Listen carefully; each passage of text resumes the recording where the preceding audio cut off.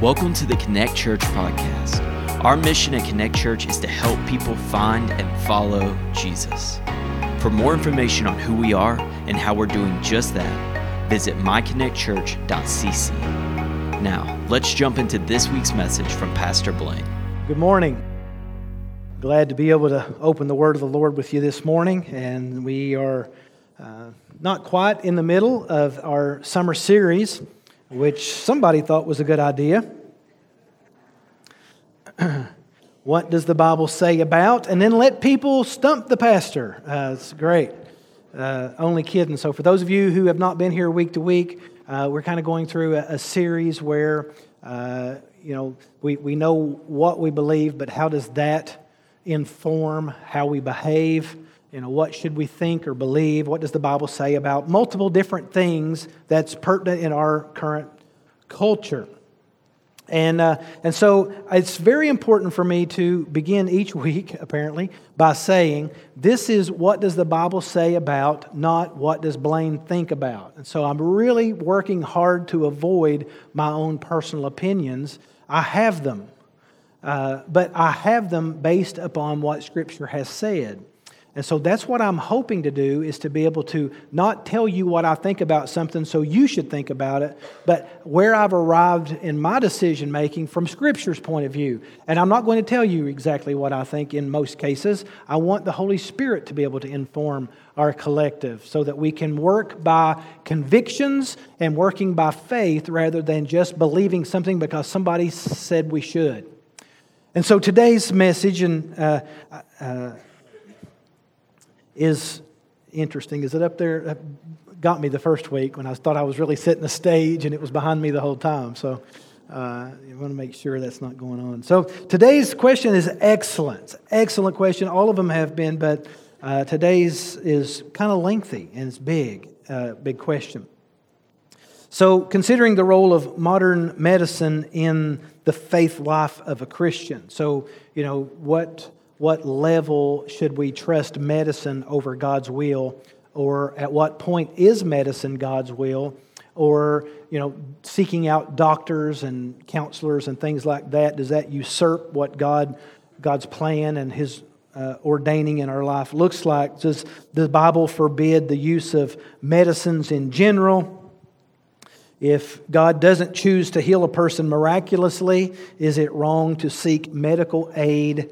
If Christians seek such help, would that help be interfering with God's will? And so I've taken a lot of these similar questions and I've kind of put them all together. And so today we're also going to include marijuana, all right?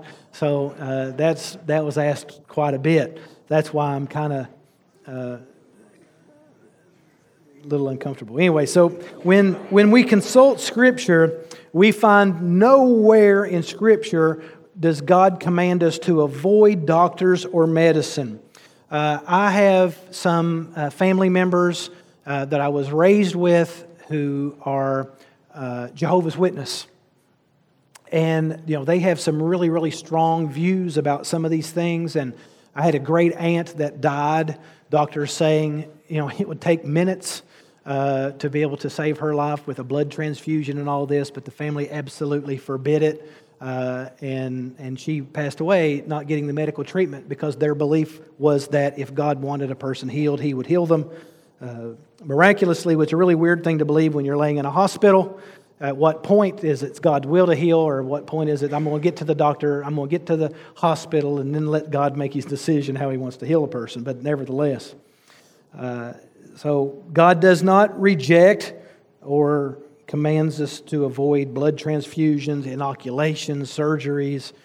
In fact, we see medical knowledge actually being praised in Scripture. Right out of the gate, when God starts ordaining tribes and sending out different people groups, He actually speaks to specific ones, and He gives them special medical knowledge to be able to do some things in the medical world. And I'm not going to get into that. It's not necessary this morning. But we can begin to see that medicine and medical knowledge is actually praised, and not just praised because men are not capable of coming up with that. God gives us wisdom and for the benefit of His people. For example, in Genesis chapter 17, you don't have to turn there, but unless you don't trust me, but Genesis chapter 17, verses 10 through 14, God commands Abraham to go through a minor surgery. And then that goes so well, he commands every Jewish male to go through minor surgery, right? So I would think that if surgery of any form were prohibited by God or preventable or avoided by God, that He wouldn't have commanded a man to not only have surgery, but commanded him for His own glory to go through this medical procedure. But this example, I know it's a spiritual metaphor, but had very specific spiritual purpose. But it does demonstrate that relying on a medical procedure is not contrary to obeying God. In fact, sometimes it might be according to God's Word. So I think the drawing line, and this one's super easy, I think. But the issue where we draw the line is if it's God's will to heal me, then God will heal me, as opposed to circumventing God's will with science. Now listen, God and science are not enemies. It's so important, but oftentimes our conclusions of those two issues are enemies. God actually created everything that is created in science. God's the one who put it together. All truth is God's truth, period. If it's true, its origin is God. And so science is not the enemy of God, but some of the things that we need to be true for our worldview, our secular worldview, we have to tweak some of the evidences in order to be able to get where we need science to go. For those who are more faith-based, there may be some sense to tweak evidence to put a framework together so we have a biblical worldview. But the evidence is all the same. And so it's important to recognize this. Scripture is very clear that God ordains our days. In fact, He knows how many hairs you have on your head. For some, that's a lot easier for the Lord than others. I'm just saying, I'm not making fun. I'm just saying that, look I got gray hair. God knows every color of every hair, right? This is God's will. It also says that not only does He number the hairs on our head, but He also has our days numbered, which means that there's not one thing that we can do to add one day to our life, right? So one of the questions that I get asked most of the time, and that's not even been asked this summer, but is life support. So I know that it's really difficult. Some of you, no doubt, have been affected by having to make a decision about life support, somebody in your life or in your family. And so I try to encourage people to know that God knows every day of our life. And you turning a machine on and off does not circumvent God's will. Your ability to do this is not bigger than God's knowledge of every day of our life. And so a lot of times we feel bad about having to make a decision. The truth of the matter is you didn't add a day. And by the way, life support didn't add a day. And turning off life support doesn't reduce a day. Because every day belongs to the Lord. And so in a lot of ways, we like to give ourselves some credit where really we like to think we're in control of some areas that we're truly not. I say all of that to say this. With whether it's doctors or whether it's recommendations by doctors or whether it's prescriptions from doctors, all of these things can be used by God for God's glory. But you ever wonder why some medications work for one person and they don't work for another person? And we usually just say, well, it's chemistry or it's timing. Sometimes it's God's will. Sometimes it's just simply God's will. So we talk about, well, if it was God's will for me to have this certain ailment, that's why I have it, because it's all God's will. And if God wanted me to be healed, He'd heal me. Well, listen, sometimes it is God's will to heal us through doctors or medicines. See, when God heals us directly, that's called miracles. Miracles, if everyone who is sick experiences a miraculous healing, we wouldn't call them miracles anymore. We'd call them expectations, right? So miracles are incredibly rare. They are used where God circumvents natural law for His glory's sake and for a testimony of His goodness. God does not choose to do that very often, although He does choose to do it occasionally. But what God does do is God does not want us to experience many things that we experience and go through. And so He uses, well, let me just say it this way. There are things in our life, things that we can teach and things that we experience that we can't experience any other way than through pain and difficulty. Sometimes, and listen, so here's another truth. Just because a person's sick, that may have no bearing on their faith. Equally, just because a person is healthy doesn't mean they have a strong faith. Sometimes people can have a super strong faith and experience bad days. But those bad days are God's will in a person of faith's life because they're things that they can only learn in that state. And no one would choose to be in that state. So since you wouldn't choose to be in that state, sometimes God orchestrates things in our life so that we can only learn them this way. There's been lots of things that I have learned from God's hand flat of my back that I would not have learned if I were in control. Sometimes that's for me. There are other things, and I won't go into great detail, that God has allowed me to experience some of the darkest things imaginable that I would never ask to be able to experience. But I have experienced them because there's no other way to learn them, so that I can teach them to others of God's sufficiency and His grace. Why do you think that in 1 Corinthians chapter 1, when it says the comfort that you've received, you need to give that comfort away to those who are needing to be comforted? What that tells me is that God allows things in our life so that we can experience His comforting, so that we can be prepared to give comfort to those around us, because God is going to allow those things in other people's lives too. There's some of that causes us to be relational to one another. It humbles us, but it also gives us opportunities to teach. So healing isn't always part of God's plan. We don't say when someone is healed, well, thank God, God is good. You know what? God is good if people die, right? Health and hurt does not determine if God is good or not. And oftentimes it has no bearing on whether or not a person is being faithful to the Lord or has unconfessed sin in their life. So we have to be very, very careful saying, well, I'm a good person, God should heal me, or that person's a bad person, I can't believe they're healed. We have to be very careful about blanket statements altogether. We find in Genesis chapter 50, verse 2, where Joseph's servants are called healers. So he has actually his own doctor's staff. But the interesting part about this servants is the same word in Exodus as in Hebrew, in Exodus chapter 15, verse 26, where God describes Himself as our healer. So the implication is that physicians are doing a good work for God's people and in God's name as an extension of God's own healing ministry. Proverbs chapter 17, verse 22, very familiar proverb. A merry heart does good like a medicine.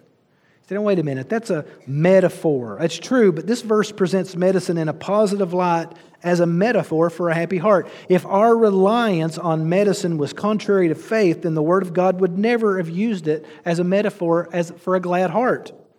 In Isaiah chapter 38, verse 21, we find the prophet Isaiah prescribing a poultice, which is like a mixture of chemical combinations, a medicinal remedy for Hezekiah's boil. And so while all healing is directly by God or directed by God, we see this poultice clearly demonstrating that God uses medicinal procedures at times, doctors at times, and miracles at times. But God is always the healer. God is always the healer. Does not mean that God always heals. In Jeremiah chapter 8, verse 22, a statement that Gilead approves of physicians. Now again, that's metaphorically, but then again in Jeremiah 30:13 equates the lack of medicine with a lack of healing. Jeremiah 51:8 says medicine is the way for Babylon to be healed. Again, these are all spiritual metaphors, but they only work as spiritual metaphors because they rest on the fact of God's gracious provision of medical treatments available for our benefit. It's the only reason that they make sense is because God is endorsing them. One final verse in the Old Testament is especially telling. Ezekiel chapter 47, verse 12 says that healing medicines will be made from the leaves of trees that are nourished by waters of the new temple in the New Jerusalem. And so there's a concoction of medicines that will be formed. Revelation 22, verse 2 also describes that same tree of healing in the New Jerusalem, suggesting that medicinal tools are an important part of God's purpose. Now, these may be metaphors, but they rest on the understanding and use of medicines. Medicines may be God's short-term solution to His long-term plan. And I'm not suggesting that healing is accomplished through medicine alone. I'm certainly not suggesting that our resurrected bodies will suffer from physical ailments, but rather that God supports the life of our bodies in a variety of physical ways, including acting well. So sometimes I eat because I'm hungry and I get weak. Right? Anybody? Anybody ever eat because you need it? Well, in that state, that's actually food as medication, right? We need the medicinal properties to be nourished, and food does that for us. Sometimes I eat when I'm not hungry, and that's for recreation.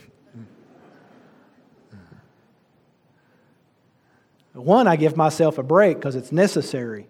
Another actually has some pretty negative consequences if not kept in check. But it's funny, people don't use food that way, only medicine and doctors. When we look at the New Testament, Jesus said, those who are well do not need a physician, but those who are, what? Sick. Yeah, so it's in Luke 5:31. But a chapter before that, Luke chapter 4, verse 23, Jesus quotes the proverb, physician, heal yourself. And then He applied it to Himself as the physician. So in no case throughout all of Scripture do we find Christ disapproving of medicines or of physicians. In fact, one of the men that He called to write one of the Gospels was Luke in Colossians, who is called the beloved physician.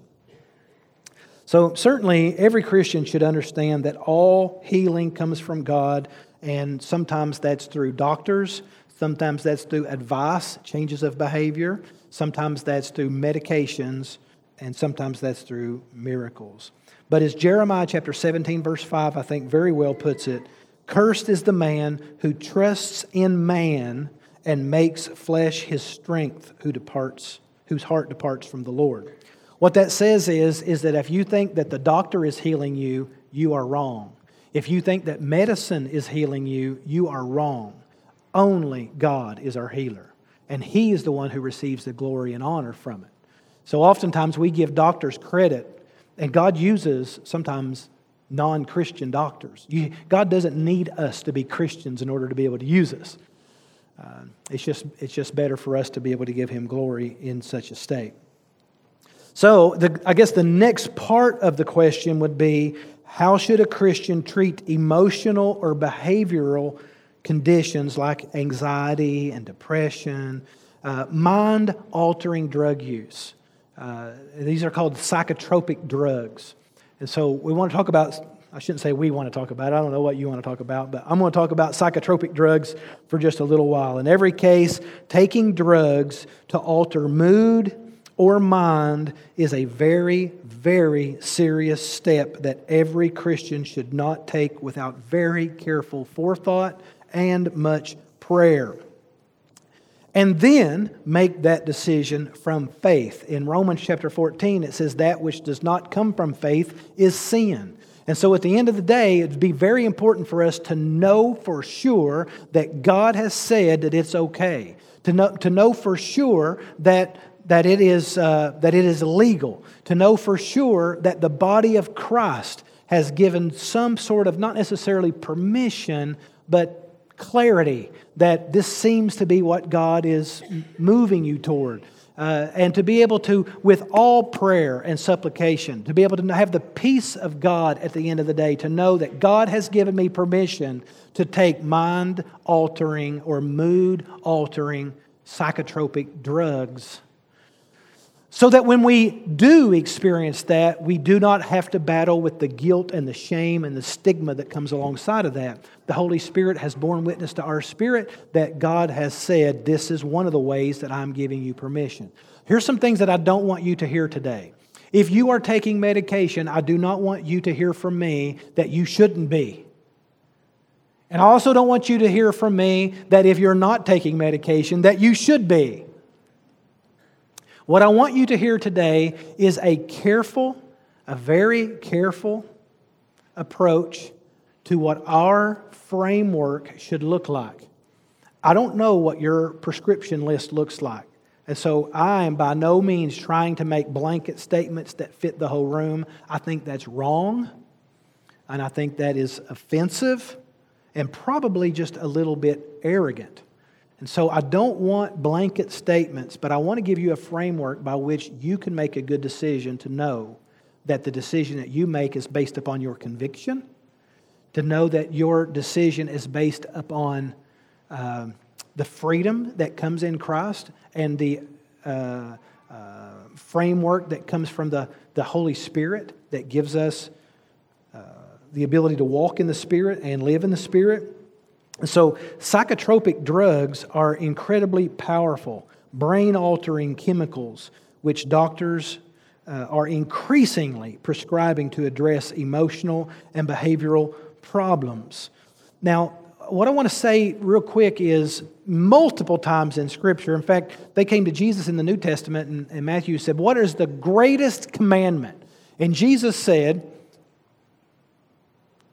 love the Lord your God with all your heart, all your soul, all your mind, and all your...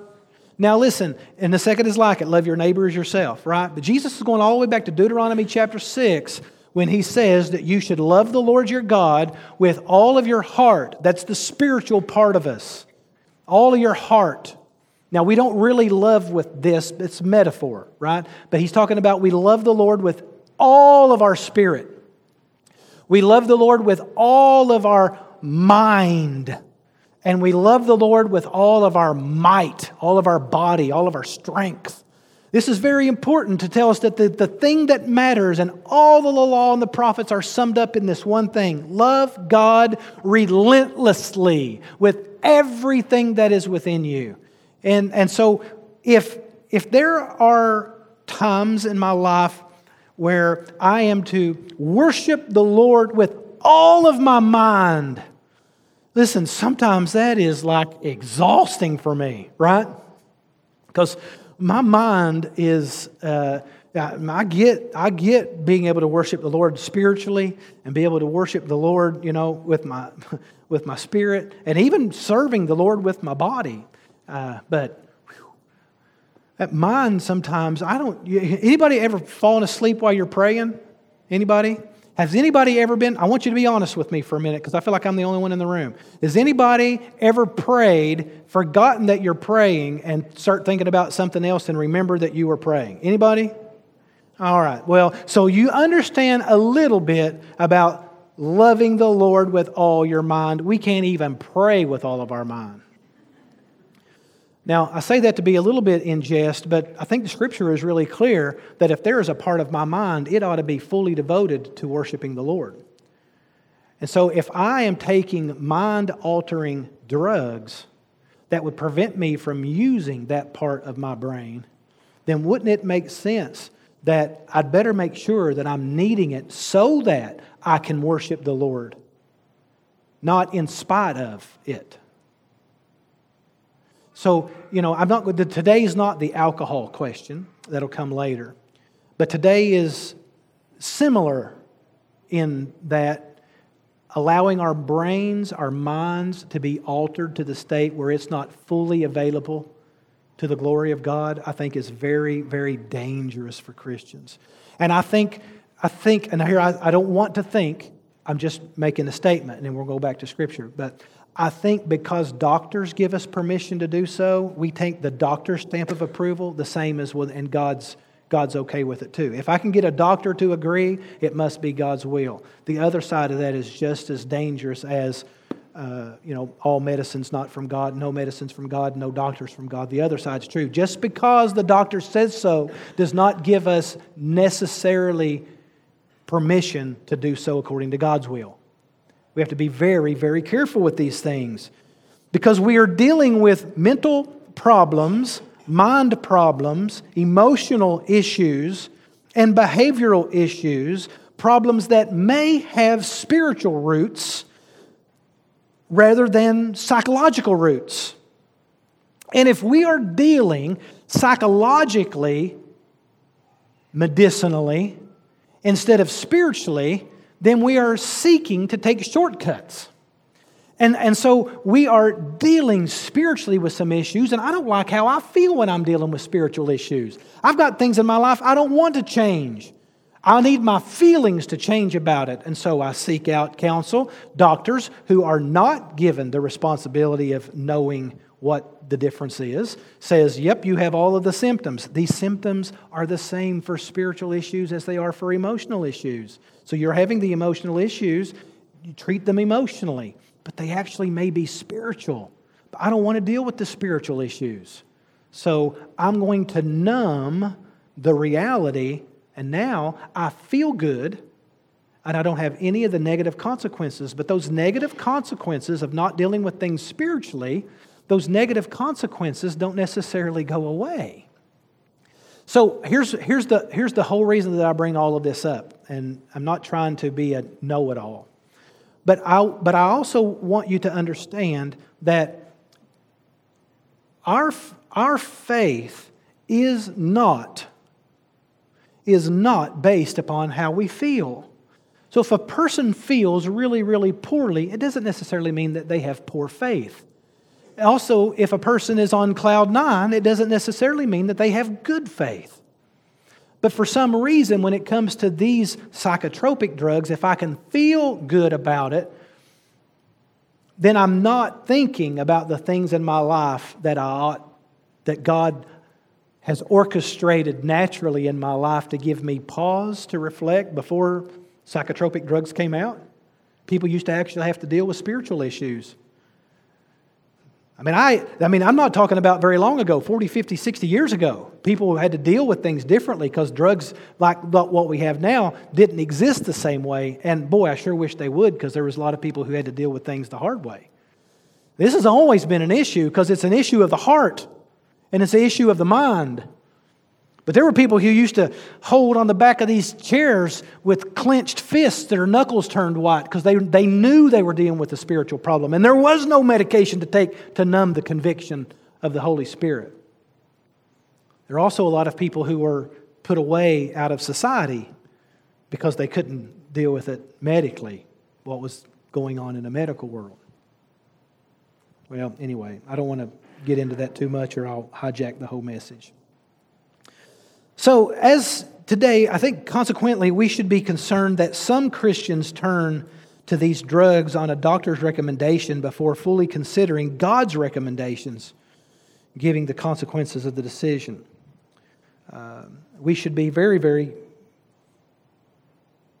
concerned that society's increasing reliance on these drugs may be masking more serious underlying spiritual, behavioral, and emotional problems. There were a time, and should be a time now, where a whole lot of the things that we deal with in our society comes as a result of people not living in the truth anymore. So, we don't know truth. We don't know how to tell ourselves the truth. We don't know how to find our identity in Christ. And so we struggle. Well, I don't want to struggle. So what we do is we end up going into another direction to get rid of the struggle. But listen, we start shortcutting things. There are some issues that God will allow in our life to cause us to deal with things spiritually. When we deal with them psychologically, we short circuit what God's intention is. We can still live contrary to God's commands and yet not have any of the consequences. But listen, and you can mask this one another. You can really, convince one another that we're in a good place and growing spiritually. But listen to me very closely. There are no shortcuts to the spiritual benefits. There are no shortcuts. You can fool all of us, but there are no shortcuts to spiritual growth. None. So, regardless of how you feel inwardly about that. Okay, so we should also be concerned, I think, that Christians who live in a chemically induced state of artificial contentment are only delaying the inevitable spiritual crisis that results when drugs lose their effectiveness to stem the tide of emotional or spiritual pain. Often Christians hide medicine taking, not necessarily because it's a sin, but because of shame. And then what it does is it begins to tell them that they need to hide other things as well. And we're not confessing our faults to one another. Instead, we're just numbing ourselves to the consequences. And I say, I'm not talking to anyone specifically. Of course, I've already said that. And try not to make blanket statements. Our sin and the sin of others around us are often the catalyst for creating the circumstances that lead to destructive behaviors, like emotional pain, depressions, anxiety, and other ailments. Sometimes a person may have depression or anxiety because of a circumstance that occurred in their life, which is reasonable and it should be short term. There are other issues that go on in our life that are more chemical. They're DNA, they're genetic. These issues are much different. They shouldn't be considered into the same scope. Some people deal with things behaviorally because of the way they were nurtured, and that's much different than the way our nature manifests itself. And so it really all comes back to the reasons why, the motivations. And if you put everybody in one bucket and judge everybody's decision based upon the same questions, it's just not fair, and it's very isolating, and I think that's one of the things that causes the stigma. People who really do need medication have stigma attached to them. People who should not be taking medication and are doing that to self-medicate or to self-regulate, it does a disservice, not only to themselves because they're short-circuiting what God would want to do, but also to those around them. So we have to be very careful not to make blanket statements because they can do a lot of damage. I am also not speaking based upon research. I'm speaking based upon experience. I don't talk about it very often because it's just not necessary. But I've had to process these questions myself. There was a time in my life when every one of these questions I would have asked myself. I felt like if God wanted me to be healed, God would heal me. And that taking medication was to curb God's plan for my life. And I've been in some of the darkest places in my mind possible. You can't get much darker than where I've been, and feeling as if it were all brought about by God for some spiritual issue, and God was trying His best to just flick me off His finger and be done with me, and I was trying every way in the world to hide under His fingernail. And what the Lord began to teach me through that as I processed my own questions and did a lot of this research on my own through the Scripture back then, is that the Lord. I've only heard from the Lord a few times in my life where I know it was His voice. This very issue was one of them. I remember where I was at when He specifically told me. I had struggled and struggled and struggled for months. And He finally said to me, "What if I used medication?" And I never even considered that. I honestly had thought medication might be just circumventing the Lord. What if I would use it? So here's what I prayed. Lord, if it's Your will for medication to work, let it work. But if this is the place You want me to stay in forever, I don't want the medicine to work. Don't let it work. But He's either God. If He's the God of my body, then He certainly can change the effectiveness of a medicine, right? So that's how I began to pray, and I prayed, and I prayed, and I prayed. What I found out was that being genetically predisposed to some chemical malfunctions in the brain from time to time. That's all I'll give you. You already knew that, right? So what God taught me was that if I'm going to love Him with all of my mind, there's part of my mind right now that can't love Him. It's so busy doing other things, right? So in order to be able to bring that part of my mind that Satan is seeking to steal away, I've got to get that part into a place where I can actually hear the Lord. Not numbing it to the Lord, but actually bringing it under captivity to the Lord. Now, I'm not giving you permission because I don't know what your issues are, but I'm telling you this. I prayed and prayed about it, and I believe that God allowed that medication to bring my mind to a place where it could worship the Lord with all that it had. Because the place I was in, I couldn't do that. I was trying to run away from Him. So the Lord accomplished a spiritual purpose. He used medication to help accomplish even the spiritual purpose in my life. If you're here this morning and you want to talk more about that, I'd love to have that conversation with you. I'm not a know-it-all. I'm not a doctor. I just want to tell you how good God is and how good He was in my life. That's all. So I'm going to bypass all of that and say, in my case, I was really struggling with it, like some of you may be. Obviously, some of us are, because multiple ones of us had the same question.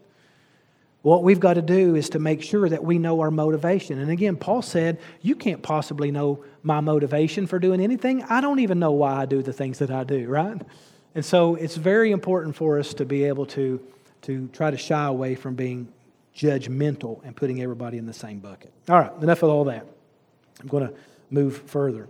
And so there's lots of reasons to have emotional trauma, whether it's chemical or whether it's environmental. Sometimes medicine might be for a moment to work through some things. Sometimes medicine might be different. But it's very important for you to be able to make the decision and to know at the end of every day that you're making that decision based on faith, not making that decision based on how can I get rid of the symptoms of everyday life. That's not what God calls us to do.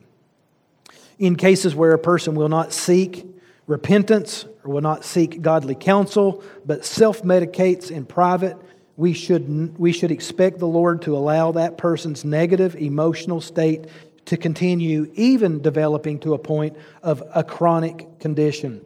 But when we employ medicine to do the work that God tells us is okay, then that's a whole different conversation. But we cannot expect the spiritual benefits from shortcuts. In fact, oftentimes taking shortcuts makes things worse. So if a Christian will not acknowledge the Lord's sovereignty and rest in His Word, teach himself truths, and truly trust in the Lord, then the person may have to live in anxiety or depression, and we may struggle with some emotional, mental issues that are chemical or genetic. In my case, this is just my case, and there's probably billions. But in my case, I was able to give myself from a place of conviction the ability to bring myself to a place where I could actually perceive truth again. And I started telling myself this: Scripture memory, incredible. Because you may not need medicine, you may need to learn Scripture. So whenever you're in a really dark place, you can say, boy, I know the Lord completes what He starts. Right? I know that God loves me. How do I know that for sure? I don't feel loved. I need to get myself into a place where I can feel loved. And so we medicate 1,000 different ways. I don't need to feel loved. I need to know that I'm loved. And God said, look at the cross if you want to see if I love you or not. But boy, when you're in darkness, it is hard to remember that. All you can see is your darkness. But if you can get to a place where you can see the cross, then you can remind yourself. And you know what? In my case, I don't take medication, but I still get to dark places. But when I get to dark places, I've got dozens of Scripture I can climb out with. That may not work for you. It certainly wouldn't help you. It wouldn't hurt you. But it may not be your only help. But for me, I've learned some different coping strategies so that I can tell myself truths that God has already told me. So I just want to be an encouragement to you this morning is all. So what about marijuana? And I'm also trying to not have time to get to marijuana. But So why has marijuana been illegal for so long? I mean, it's been around a while, right? Why is all of a sudden marijuana is legal, and now all of a sudden, now that it's legal, can Christians use it? So when marijuana was illegal, this really wasn't something we thought about much because according to Romans chapter 13, we have to be guided by the government authorities. And so the government says it's illegal, and so we didn't have to think about it too much. But recently, our state specifically has voted to allow medical marijuana dispensaries throughout the state. And Acts chapter 4, verses 19 and 20 seems to recognize an exception to the case where the government is the law, even for Christians, that when the government allows for something that is contrary to the commandments of Christ, we obey Christ instead. And so in that case, the Christian is to obey Christ and submit to whatever sanctions the government deems fit. And as a general rule. So just because, this is very important, and this might be a blanket statement, but just because the government says something is legal does not mean it has God's endorsement on it. And I think it's really important, not just for a marijuana issue, but also for adultery, for instance. Adultery is not a crime. Adultery is very much legal. But that doesn't mean it's got God's permission on it. Man does not make God's law. God does that. And so sometimes man allows things in because we don't live in a Christian nation. We don't live in a Christian world. And man lets things in because we live in a community. But just because the community says so does not mean that every member of that community has to participate. There's lines drawn in the sand on that issue. So, now that it's legal, has God all of a sudden changed His mind about it? If I can remember right, I think the specific question was, how do doctors get to determine which medicines God uses for His will and which ones He won't? I think that's a great way of putting that. So whether something is moral or not does not depend upon law. Whether something is moral or not depends upon it pleasing God, and does it accord with His character and His declared will for our lives? So we should affirm the goodness of God's creation. When God created everything He created and He said it was good. Of course He did. And so its goodness is not destroyed by the fall. It's just marked by futility and corruption now as well. So the scope of God's plan of redemption is at least as wide as the scope of the fall. What does this mean to marijuana? Well, if creation is good, then created things are good. Marijuana then is good. And that's not a good time to hashtag your pastor, okay? Everything that God made is good for its intended purposes. Now, there's a major difference between saying that there are good purposes for marijuana and saying that all purposes of marijuana must be good. Big difference. Significant difference. In fact, we don't use that argument with very many things. Paul actually said this in writing to the early church because they struggled with very similar things. Now all of a sudden that I'm a Christian, all the things that I used to do are right or wrong. All things are lawful to me, but not all things are beneficial or necessary. All things are lawful to me, but I will not be mastered by any of them. I think it's a very important passage of Scripture that Paul says. All things are lawful, but just because something is legal doesn't necessarily mean that it's beneficial. Beneficial for what? Well, in Paul's life, I think he would say beneficial for the propagation of the gospel. That's why we exist, is it not? So just because I can do something doesn't mean I should do something because it actually might keep me from doing the main thing.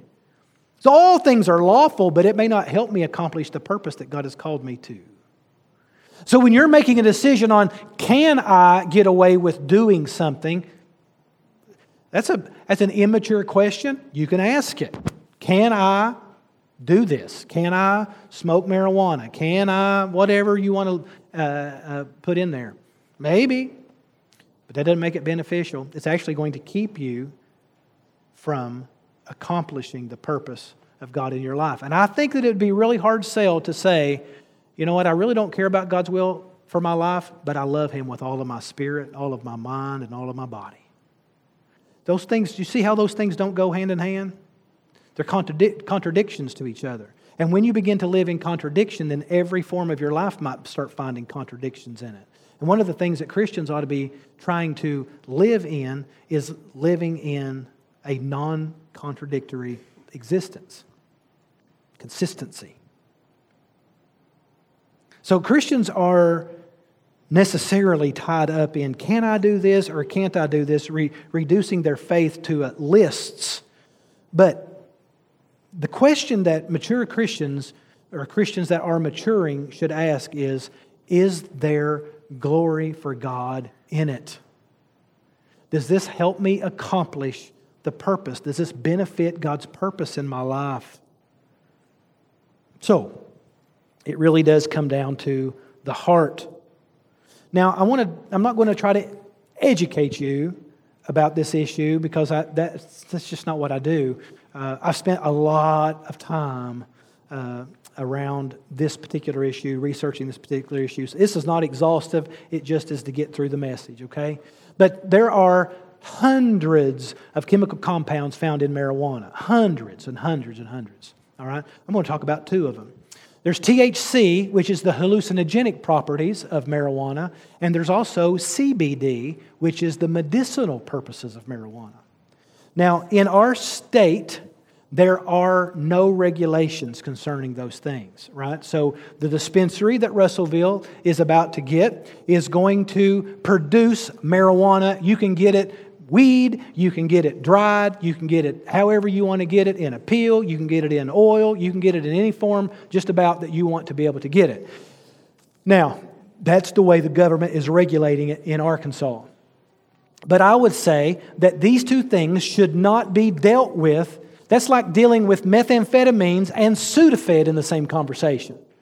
Well, everything that we do can be perverted and misused according to its purpose, right? So to put everything in one umbrella, I think, is really unfair. So I want to talk about that unfairness for just a moment. Mental issues eventually affect the spirit. I've learned that. Physical issues eventually affect the spiritual. I've learned that as well. There is only one medicine for the spirit, and that is Jesus Christ. It's the only medicine for the spirit. In fact, Isaiah chapter 53 verse 5 says, "But He was pierced for our transgressions, He was crushed for our iniquities. Upon Him was the chastisement that brought us peace, and with His wounds we are healed." And I believe that He's speaking primarily about spiritual healing there. And now there's some who would say, well, Jesus might be the healing, but to our spirit. But what about these other things? Well, nobody is propagating that the THC, the hallucinogenic properties of marijuana, is used for any sort of medicinal use. Now you can say, well, it just relaxes me, and I'm going to hurry because I'm about out of time. But anybody there's not one benefit to THC in marijuana, no benefit that the Holy Spirit did not say He would take care of. Not one.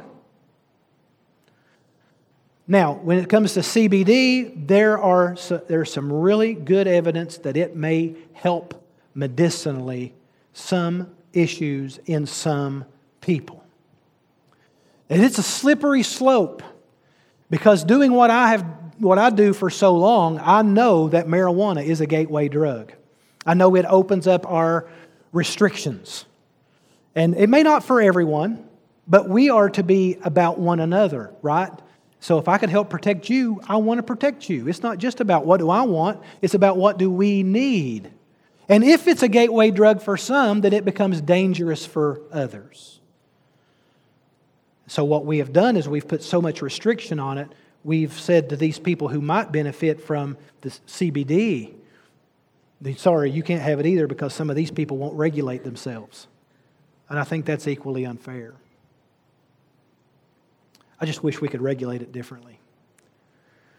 I think that's a significant issue, and I won't get into all my opinions about that, but marijuana, I hear people say, Well, Genesis chapter 1, verse 29 says, "And God said, I've given you every plant yielding seed that's on the face of the earth, and every tree with seed in its fruit, and you shall have them for food. And God made marijuana, and you're keeping us from marijuana, and so we should be able to enjoy it." Well, listen, so what Genesis 1:29 says is that you shall have it for food. Now, I'm telling you, I have been around marijuana, lots of people who deal with marijuana, deal with marijuana. And I will tell you, nobody puts marijuana in brownies because it tastes better. Right? First service was like, they put marijuana in brownies? And they were at Woodstock. I mean, yeah. Well, first I would say he says you can eat them. He never said smoke it. I'm not trying to be trite, but I am trying to say that if you're dealing with smoking, you've got to put all of it in there together. When you're smoking marijuana, you're actually inhaling all the toxins. At least with cigarettes, you can smoke filtered ones. You can't even do that with marijuana cigarettes. So you're just taking in, we're also not only to love the Lord our God with all of our mind, but we're to love Him with all of our body too. Well, there's not very many more destructive things. In fact, marijuana is 100 times more dangerous inhaling it than cigarettes are. I'm not giving an endorsement on cigarettes, by the way. I'm saying that to say, you mind your own business, this is good for me, God made it. No, listen, He might have made it, but He didn't make it for that intended purpose. That's why He gave us the Holy Spirit. Now, you can pervert anything. We have to be very, very careful. We have to guard our own heart, and we have to be able to judge our own heart. Right? So, smoking is the primary way to benefit from the THC most effectively. I also say that those who are proponents against or opponents to marijuana do so out of a good heart because it's protecting those who won't protect themselves. And secondly, it is also, if it is a gateway drug, why would we open people up to that? And thirdly, and I promise this is true, I'm speaking prophetically, maybe just a little bit, I'm a little nervous now. But when you start allowing medical marijuana, it'll be minutes before that next voice says recreational too. It's just right around the corner, I'm telling you. It's been that way everywhere else it's ever been because it's never enough. It was never about medical marijuana for the medical marijuana people. It was always about something else. But remember, we don't wrestle against flesh and blood. People are not our enemies. So once we allow for medical use, you can expect the clamor for recreational use as well. And the day the mayor voted, I already heard it. Now we're on to recreational use. I heard it that day. By the way, God also created the tree of knowledge of good and evil and said, leave that one alone. So just because God made it does not endorse His usage of it, right? It's natural, it's organic, so it's okay, man. Well, listen, if you really think that marijuana is okay because of Genesis 1:29, then I guess you can go smoke some poison ivy too. I mean, right? No, listen. I know, it's unfair for me to have the stage right now and not give you chances to rebut. So I won't do that anymore. Or poison berries, or cyanide, or maybe chewing on thorns. I don't know. But there may be some scriptural basis for using marijuana for medicine. There is zero scriptural basis for using marijuana for psychotropic reasons. If psychotropics are necessary, then we should stick to the ones that can currently be regulated, held accountable, and do not require inhaling toxins. It creates a whole other list of issues. So, what we're saying comes down to the motivation and to the heart. And we have to be very careful about blanket statements. Well, you can't know a person's heart. This, though, is not a hard and fast, Scripture is clear issue. But it is a slippery slope. And we have to be very careful. It's saying God has spoken here, and so we're going to protect ourselves by coming out here and putting a big circle around it. We have to be very careful about hedge laws. Where Scripture speaks, we speak. Where it's silent, we try to be silent and infer principles. So I think it's easy for us to say using marijuana for psychotropic, mind-altering thinking processes. I think that's pretty clear what the Bible says about that. Not about marijuana specifically, but anything that also does that. I think Scripture might also be pretty clear on using this medically, at least the CBD oil medically. And so let's just, a couple of weeks ago we ran through some tests, and let's just run through that real quick. The proclamation test says, has God clearly proclaimed it to be wrong in His Word? No, not clearly. No, not clearly. Principle test, is it forbidden in God's Word in principle? I believe so. And no, it doesn't seem to be forbidden in God's Word by principle. The partnership test, would Jesus do it with me? There's some who would say yes, but probably would give an endorsement there. The presence test, would I be ashamed to be found doing this when Jesus returns? There's actually people who smoke marijuana who think they did see Jesus when He returned. So I don't know, but the presence test would also say, would I be ashamed to be found doing it upon Christ's return? Again, it comes down to the heart. The purity test is there any glory for God in it, or am I doing it for my own self? Boy, that's pretty easy. And then finally is the peace test. After praying about it, is there any doubt in my mind that God approves it? So these are some of the ways that do, and by the way, you can go to connectionpoint.info and go to follow along there, and you'll have those lists of questions, kind of walk that through and process those. But here's the reason that I bring all of that up. Number one, you ask, what does the Bible say about it? I'm trying with a little bit of levity to tell you what the Bible says about it. And what our response probably ought to be. But we also live in a culture that everything is not cut and dry. We also have people who aren't asking the same questions that people of faith are asking. So to give answers to faith without them being in the place to hear it is not really very fair. And so I think we have to be incredibly generous, give people room to grow. I think we have to be very cautious of making blanket statements, because you never know what somebody's going through in their own mind. And we have to be very careful about that, because at the end of the day, what we want is our lives and our peace in Jesus Christ to be able to not only rule our own hearts, but to be used as a testimony to those around us. And so if you're about finger pointing and name calling and lines drawn in the sand, you're probably not going to be very effective being used for the very purpose that God called you to be used. So let's pray together. Lord, we love you, and I just pray as we process to be the kind of people living in this culture, that you would use us as a testimony of what your peace and what your grace can accomplish in our life. So I thank you, Lord, for your guidance in our life. Thank you for your word. Thank you for your spirit. I thank you for the church, and I thank you for ability to reason. And so, Lord, I pray that you take all of these things and help us to be informed and to be able to be used for your purpose. Lord, it's a complicated issue, and I think it's only going to get worse. So, Lord, help us to be caught up. Help us not to be so quick to answer. But at the end of the day, Lord, help us to live for your glory and not our own pleasure. In Jesus' name I pray. Amen. Will you stand with me, please?